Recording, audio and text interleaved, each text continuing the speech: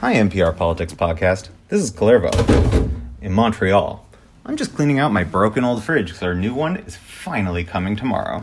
You guys did ask for mundane activities, right? This podcast was recorded at... It's 12:15 Eastern on Friday, July 17th. Some things may have changed by the time you hear this. Like I'll have cold food again for the first time in a week. All right, here's the show. Wow, losing your fridge in the pandemic, that's a crisis. But he's got a new one. He's okay. I know, right? Congratulations. That's not mundane. That's a game changer. God, what if he has like one of those new ice makers that can make round ice cubes? You know, those ice balls? Wow. Yes, fancy. That changes everything. Not mundane. Hey there. It's the NPR Politics Podcast. I'm Scott Detrow. I cover the presidential campaign. I'm Claudia Grisales. I cover Congress. And I'm Phil Ewing, election security editor. And it's Friday. We have collectively made it through another week of 2020, some of us with brand new refrigerators to show for it. Congress is coming back to Washington, D.C. next week after a 2-week recess. And as usual, there is a lot to tackle. Claudia, that includes the National Defense Authorization Act, which, as it often is, seems to be about a lot more than authorizing money for defense. Exactly. There's a very big scope this year, as there is every year. But this year, they're going to be looking even deeper into issues of racial injustice and concerns of discrimination and even police reform. And this is going to keep both chambers very busy next week. It's kind of creating a traffic jam, actually, because members also are looking at trying to push through another relief bill to address this coronavirus pandemic. And so they're having to try and work on both a little bit, if you will. And then in the meantime, they're going to try and move this defense bill through both chambers, maybe as early as next week. And we're going to talk more about that latest attempt to provide some coronavirus relief in a little bit. Can you talk about how this defense bill has really gotten wrapped up in the national conversation about racism that we've been having all summer? Well, it comes on the heels of attempts in both chambers to pass police reform bills, and this came in the wake of national protests and national outcry for reform of police after the death of George Floyd. He was killed at the hands of police in Minneapolis. And so with that, they came up with some proposals. Democrats in the House did, Senate Republicans had their own, but neither moved out of their chambers. And so this defense bill comes on the heels of that. The heels of that conversation and the heels of the failure of that bill to move. And so what folks see, some Democrats I talk to, see this bill as an opportunity for a must-pass legislation to be able to carry some of these concerns that they had when it came to the militarization of police, for example, limiting the kind of, quote, weapons of war that are passed down to police. Some folks think there should be a limit on that. We're going to see a debate on the Senate floor for that issue. And on the House side, we're seeing a lot of members moving towards concerns of erasing symbols of the Confederacy and addressing discrimination in the ranks, creating panels to address the demographics among their members, who gets promoted. And on the Senate side, we're also seeing a really big debate as well on this Confederacy issue and trying to erase these tributes, especially when it comes to these 10 Army installations that still carry the name of Confederates. You know, Claudia, the president has made a really big deal out of this year in terms of his political messaging about Confederate flags and Confederate statues. Where are Republicans in Congress more broadly on those issues as you're looking ahead to this debate with the NDAA that's coming up? Yeah, we've seen a lot of twists and turns with this conversation, kind of bouncing off President Trump's reactions to these movements. You're familiar with it. You've reported on it as well. And when initially the Senate Armed Services Committee, this is who handles the defense bill, approved their legislation, it included a provision by Senator Elizabeth Warren of Massachusetts to ban these Confederate names. It would remove these kind of tributes within about 3 years. They negotiated a compromise. She wanted to see it done in about a year, she and other Democrats.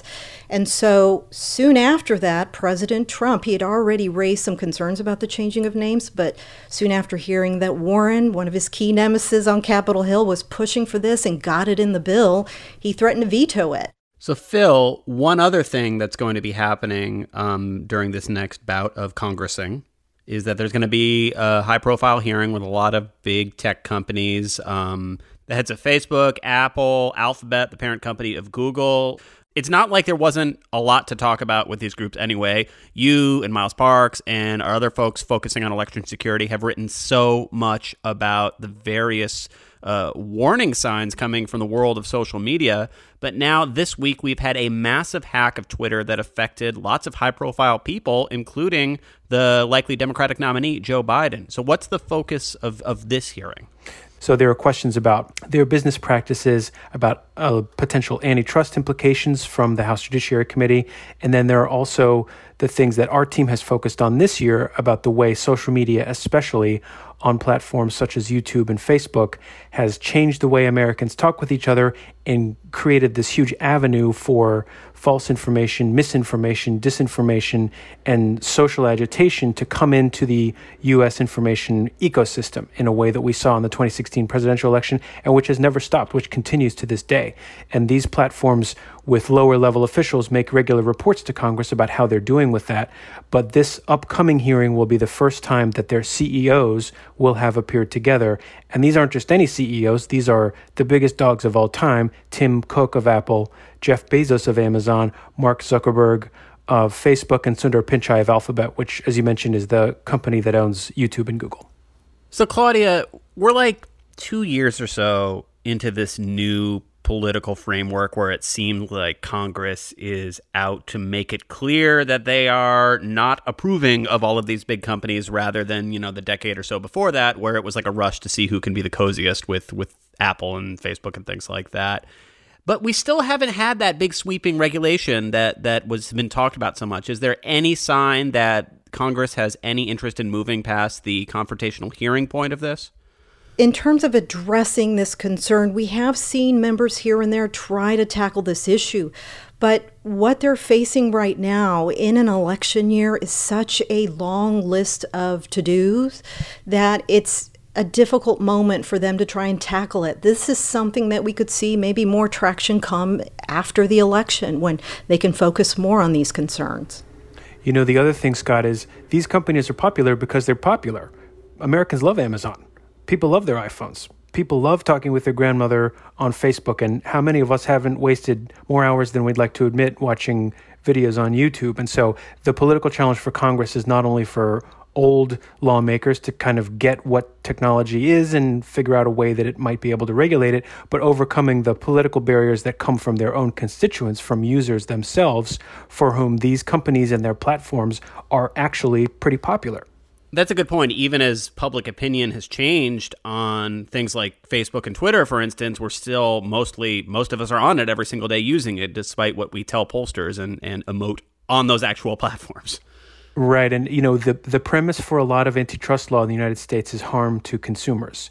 But for those of us who are Amazon Prime members and who can get, paper towels in 2 days or whatever, it's very hard to demonstrate that Amazon has hurt consumers by making them pay more or limiting the amount of choice that they have. That's a whole other thing that members of Congress and Amazon and Jeff Bezos will litigate. But it just addresses the fact that, as you said, this thread has been playing out in Congress for a long time without any result, because from the perspective of lawmakers, there's a lot of hurdles for them to overcome to actually get to the point of legislating. So, Claudia, last question on this. In a normal election year, which we have well established this is not, right? You usually have, this is the time of the year in an election year where Congress is trying to get the rest of the big stuff done so that they can spend late summer and fall trying to keep their jobs. And you're basically done legislating effectively from this point forward. Is that the case this year? No, this is such an aberration from what we're used to. This is when things are supposed to be winding down for the year, and it has been quite a year already, but it feels like it's actually winding back up. They're getting closer to this confrontation on whether to provide any more relief to address the pandemic. Meanwhile, they're trying to push through this defense bill, and there's a very long list of concerns that they're trying to tackle as all of these crises are underway. There's even talk of the police reform bill possibly getting revived. The Republican Senate sponsor, this is Tim Scott of South Carolina, said he's been keeping up with House Democrats over the break, and he says maybe there's a chance they could restart talks when they return. So it's a very busy time. It's only getting busier. All right, we're going to take a quick break. Phil, always nice to talk to you. Thanks for being on the pod. Thanks for having me. Claudia, hang out. You and I are going to talk to Franco Ordonez about a story that he has about how the federal government is trying to snap up the latest round of emergency protective supplies. From Miss Anne to Becky to Karen. Our very own Karen. Not that Karen. Karen Grigsby Bates shares the evolution of the nickname for a certain kind of white woman. I'm looking forward to the next iteration. I want my name back. That's coming up on NPR's Code Switch. And we are back and joined by Franco Ordonez. Hey, Franco. Hey there. So the coronavirus pandemic has, of course, continued to get worse in the U.S. We have now passed 75,000 new cases a day. That means once again, we're starting to see shortages in protective equipment that healthcare workers need. And Franco, you have been doing some reporting on a surprising agency that the president has asked to try to fix this problem. What have you found? That's right. I've been looking into the U.S. International Development Finance Corporation. It's also known as the DFC. It's this agency that provides loans for U.S.-supported projects overseas. It's kind of a new agency, really just started rolling in the past year. The idea is to counter China's growing influence in the world. But Trump decided a couple months ago that it should also be helping with the pandemic. Here's what he said in Pennsylvania. This federal agency normally invests in economic development projects in other countries. I said, how about investing in our country? In this case, it's basically operating as a bank. The DFC is providing loans for projects that help supply the national medical stockpile. That could include loaning money to a company seeking to convert a factory to manufacture items like masks, gloves, or gowns, or pharmaceuticals. So it's interesting. This is this new agency with a specific task, and that task is something a lot of people have worried about, especially in the past year as America really recedes from the rest of the world and China steps in to fill that development role. That seems like a pretty big job already. So what's the response been that the president is now asking this just off the ground group to also tackle this other enormous problem? Yeah, I mean, there's a lot of concern about this agency, particularly in Congress, because it took them some work to get this done. And it's got a big job already. And the concern is throwing this additional responsibility, as important as it is, and how it could undercut that main mission that you just discussed, kind of countering these authoritarian governments. That concern includes the attention of the leaders, people, resources, all of that important stuff that an agency needs as it gets started. Franco, what is the agency's response to your reporting and what their role is here? Well, Adam Boehler is the chief executive of the DFC. He came over from HHS. He's also a good friend of Jared Kushner. He said Trump didn't change the mandate, as some of these members of Congress are concerned about. He says Trump just added a domestic element and a temporary one to help fix a critical problem. And my view on this is these are extraordinary times. Hopefully it's once in a lifetime. And I think everybody, for the most part, understood why we would look to invest domestically. What Boehler says is that the DFC is basically a bank. That's the core function, and that is what's needed right now to get these projects off the ground. And he says the DFC being involved allows the Defense Department to focus on national security, the things that they do best, while the DFC can concentrate on getting the funding for the projects so they can get running. The fact that you mentioned that he's somebody who's friends with Jared Kushner jumps out to me. I think Jared Kushner obviously played a big role in the federal government response this spring and got a lot of criticism for big holes in that system. And Boehler was part of some of those efforts this spring. He's worn a few different hats in this pandemic because of his HHS healthcare background. He's been pretty involved with Kushner on these things. And he says that's part of the reason, his background is why it was helpful for him to kind of take on this role in helping out with the funding, because that's what the DFC does. So, Claudia, let's broaden this out a little bit. We mentioned at the beginning of the podcast that obviously one of the more important things on Congress's plate right now is some sort of next step of relief funding for this ongoing pandemic and the economic crisis that is going along with it. How is that conversation going in Congress, and what are the fault lines at this point for what exactly it should be focusing on? Well, right now they're very far apart and they're coming up on some critical deadlines. For example, at the end of this month, we're going to see this extra unemployment insurance payment that is $600 on top of what unemployed workers get. That will go away by the end of this month. And that was a big struggle between Republicans and Democrats, and it continues to be so. It's part of what's fueling this division between the parties on trying to meet in the middle. Republicans are emphasizing a plan to create a legal shield for businesses impacted by the pandemic. Meanwhile, Democrats want to see some significant aid once again for families, for state and local governments, for businesses. And Republicans are pushing back on that plan. The Democrats already passed their proposal. The HEROES Act is what they've dubbed it. That is another large bill, about $3 trillion. Meanwhile, Republicans have been pushing back, such as Senate Majority Leader Mitch McConnell saying, no, let's stick to $1 trillion. Let's not go past that. And that's going to be a very difficult task for both of these sides to meet in the middle. And we expect as they come back next week, we're going to hear a lot of spinning from both sides, and perhaps they can meet for some sort of negotiation in the days to come after that. Mm-hmm.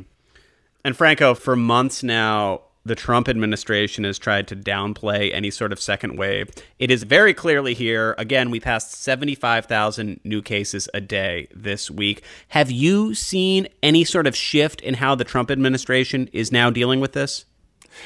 You know, Scott, I can tell you this. I mean, certainly the president has pulled back from, kind of leading this effort as he did in the first few months. Vice President Mike Pence is kind of leading the charge in this effort.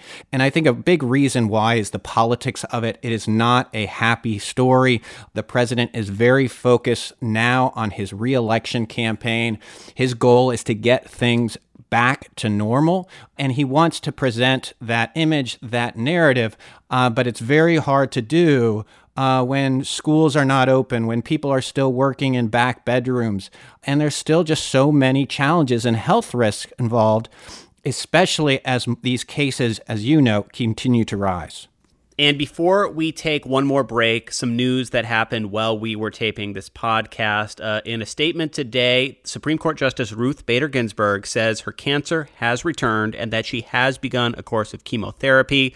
She started it May 19th, and she says it's yielding positive results. Obviously, there's a lot more to that story. You can follow along at npr.org. We're going to take a quick break. When we come back, can't let it go. What do you do when you have too many pickles in Alaska and not enough pancake syrup in New Jersey? On the next episode of Planet Money's Summer School, we send supply and demand to the rescue. It's the economics education you always wanted but never got around to. Every Wednesday. Listen now to Planet Money from NPR. We are back, and we're going to end the week like we do every week with Can't Let It Go, the part of the show where we talk about the things we can't stop thinking about, politics or otherwise. So I will go first. Throughout the spring, one of the hallmarks of the coronavirus crisis was New York Governor Andrew Cuomo's daily briefings, which had a lot of information. He got a lot of praise. But to be honest, there were some weird moments where he would just kind of say whatever was on his mind. And he had paused the daily briefings, but he was back. And this week, Cuomo unveiled something that fits into the weird category for sure. Apparently, Andrew Cuomo likes to design posters for fun. What? And he decided to commemorate New York's fight with the coronavirus. And after seeing that enormous spike in cases, New York does seem to really have it under control, even over the last month or so. He decided to commemorate it by designing a poster. And it's like, to me, a mix of like a Dutch Renaissance painting where there's all sorts of stuff going on and different people in it, and like a psychedelic 60s rock poster. It's very strange. Have either of you seen it? No. I just pulled it up on my computer. I think it's kind of neat for a governor. So I asked my friend Jimmy Vielkind is the reporter for the Wall Street Journal in Albany. He has covered every single day of the Cuomo administration, which is a long time at this point. He has a physical copy of this poster, and I asked him to roll it out and describe it for us. So he sent this in. So Governor Andrew Cuomo's new poster, it's a takeoff inspired by William Jennings Bryan, the politician from the turn of the century. It's centered around a big mountain, which is based on the curve of coronavirus infections in the state. It's a sort of a big peak and then a slow blowing down. So in Governor Cuomo's mind, and he says he designed this poster, there's a rope that represents the curve. It's being pulled on by a group of people, including New Yorkers, healthcare workers, the governor's daughters, his dog Captain. And also in this poster, there are pictures of the governor, a picture of Donald Trump sitting on the moon, a rainbow, as well as a devil figure blowing the winds of fear, and economy falls waterfall leading to the sea of division. So it's busy. There's lots going on here in this poster, including some tidbits into Governor Cuomo's sense of humor. Favorite part is probably Boyfriend Cliff, which shows a young man with brown hair hanging from a cliff near the governor's daughters. And the Boyfriend Cliff, which I don't know if either of you heard this at the time, when Cuomo just started talking at one of those pressers this spring about how his daughter's boyfriend had joined them for dinner. Yeah. And he was like... I love that. I guess he wasn't wrong, but like this whole riff about how as the parent, you need to, if you say you don't like a boyfriend, it'll make them like him more, but he does actually like this boyfriend. And it was a lot. Yeah, it sounded like the boyfriend was in deep trouble. So maybe the boyfriend is not in trouble or he's still in trouble. I can't tell. But isn't that something that you would expect from a guy like Cuomo? I mean, he's a New Yorker. I mean, you got to be a little bit New Yorkish. I mean, yeah. I guess I would definitely expect like weird mind games with a boyfriend from someone like him, but maybe not graphic design of a poster. That threw me. Yeah, it's a new level. It is a new level. All right, Franco, what about you? What can you not let go of? The thing that I can't let go of, which may not be as interesting and colorful, but is definitely significant to me, is this question of whether kids are going to go back to school again in the fall and whether my own kids are going to go back to school again in the fall. I mean, just like so many people in the country, I'm waiting on what my school district is going to decide. I'm trying to prepare myself to figure out whether I'm going to be ready for the answer, whichever way it goes. There's just so many questions. You know, it's a month away before schools start. It's not that long ago, but, you know, remember when we were thinking about the 2 weeks to stop the spread when we thought everything would be completely different after 2 weeks? Now it's like, man, I just hope we can get through this year or something. I mean, there's just so much uncertainty. It's a lot. And it feels like every outcome you've seen school districts announce feels impossible in its own unique way, right? Yeah, we had a deadline for our school district to put in whether you want to do in-person or remote. There's revolts going on with teachers and students are confused and trying to make decisions in mid-July for what happens in September. It's tough and everyone's facing some major questions there. It's kind of like the can't let go of for the year for a lot of people. For the kids. Claudia, what about you? So my can't let it go is focused on the Twitter hack and all of the fallout from the Twitter hack, and actually goes to a very dark path for me, which is my struggles when I didn't have a blue check mark. And for a year, I complained on Twitter. I tweeted at verified. I tweeted at people who were verified saying, I'm jealous. How come you have a check mark and I don't? I harassed our social media manager. I would send her messages. I tried to start a revolt in our newsroom. Finally, within about a year, I got that blue check mark and I thought, oh my God, I've made it. My nightmare is over.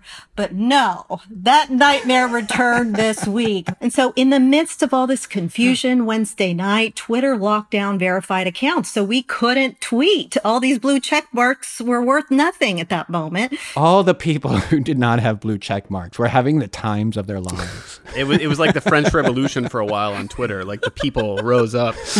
Exactly. There were moments when that was happening Wednesday night that I thought, maybe Twitter will just be over forever and we can all just go away. Alas, it was back a few hours later. And the haves and the have-nots were switched again. All right, that is a wrap for today. You can check out all of the ways to connect with us by looking at the links in the episode description. Our executive producer is Shirley Henry. Our editors are Mathani Maturi and Eric McDaniel. Our producer is Barton Girdwood. Our production assistant is Chloe Weiner. Thank you to Lexi Shapittle, Elena Moore, Dana Farrington, and Brandon Carter. And thanks to you for listening. I'm Scott Detrow. I cover the campaign. I'm Claudia Grisales. I cover Congress. I'm Franco Ordonez. I cover the White House. And thank you for listening to the NPR Politics Podcast.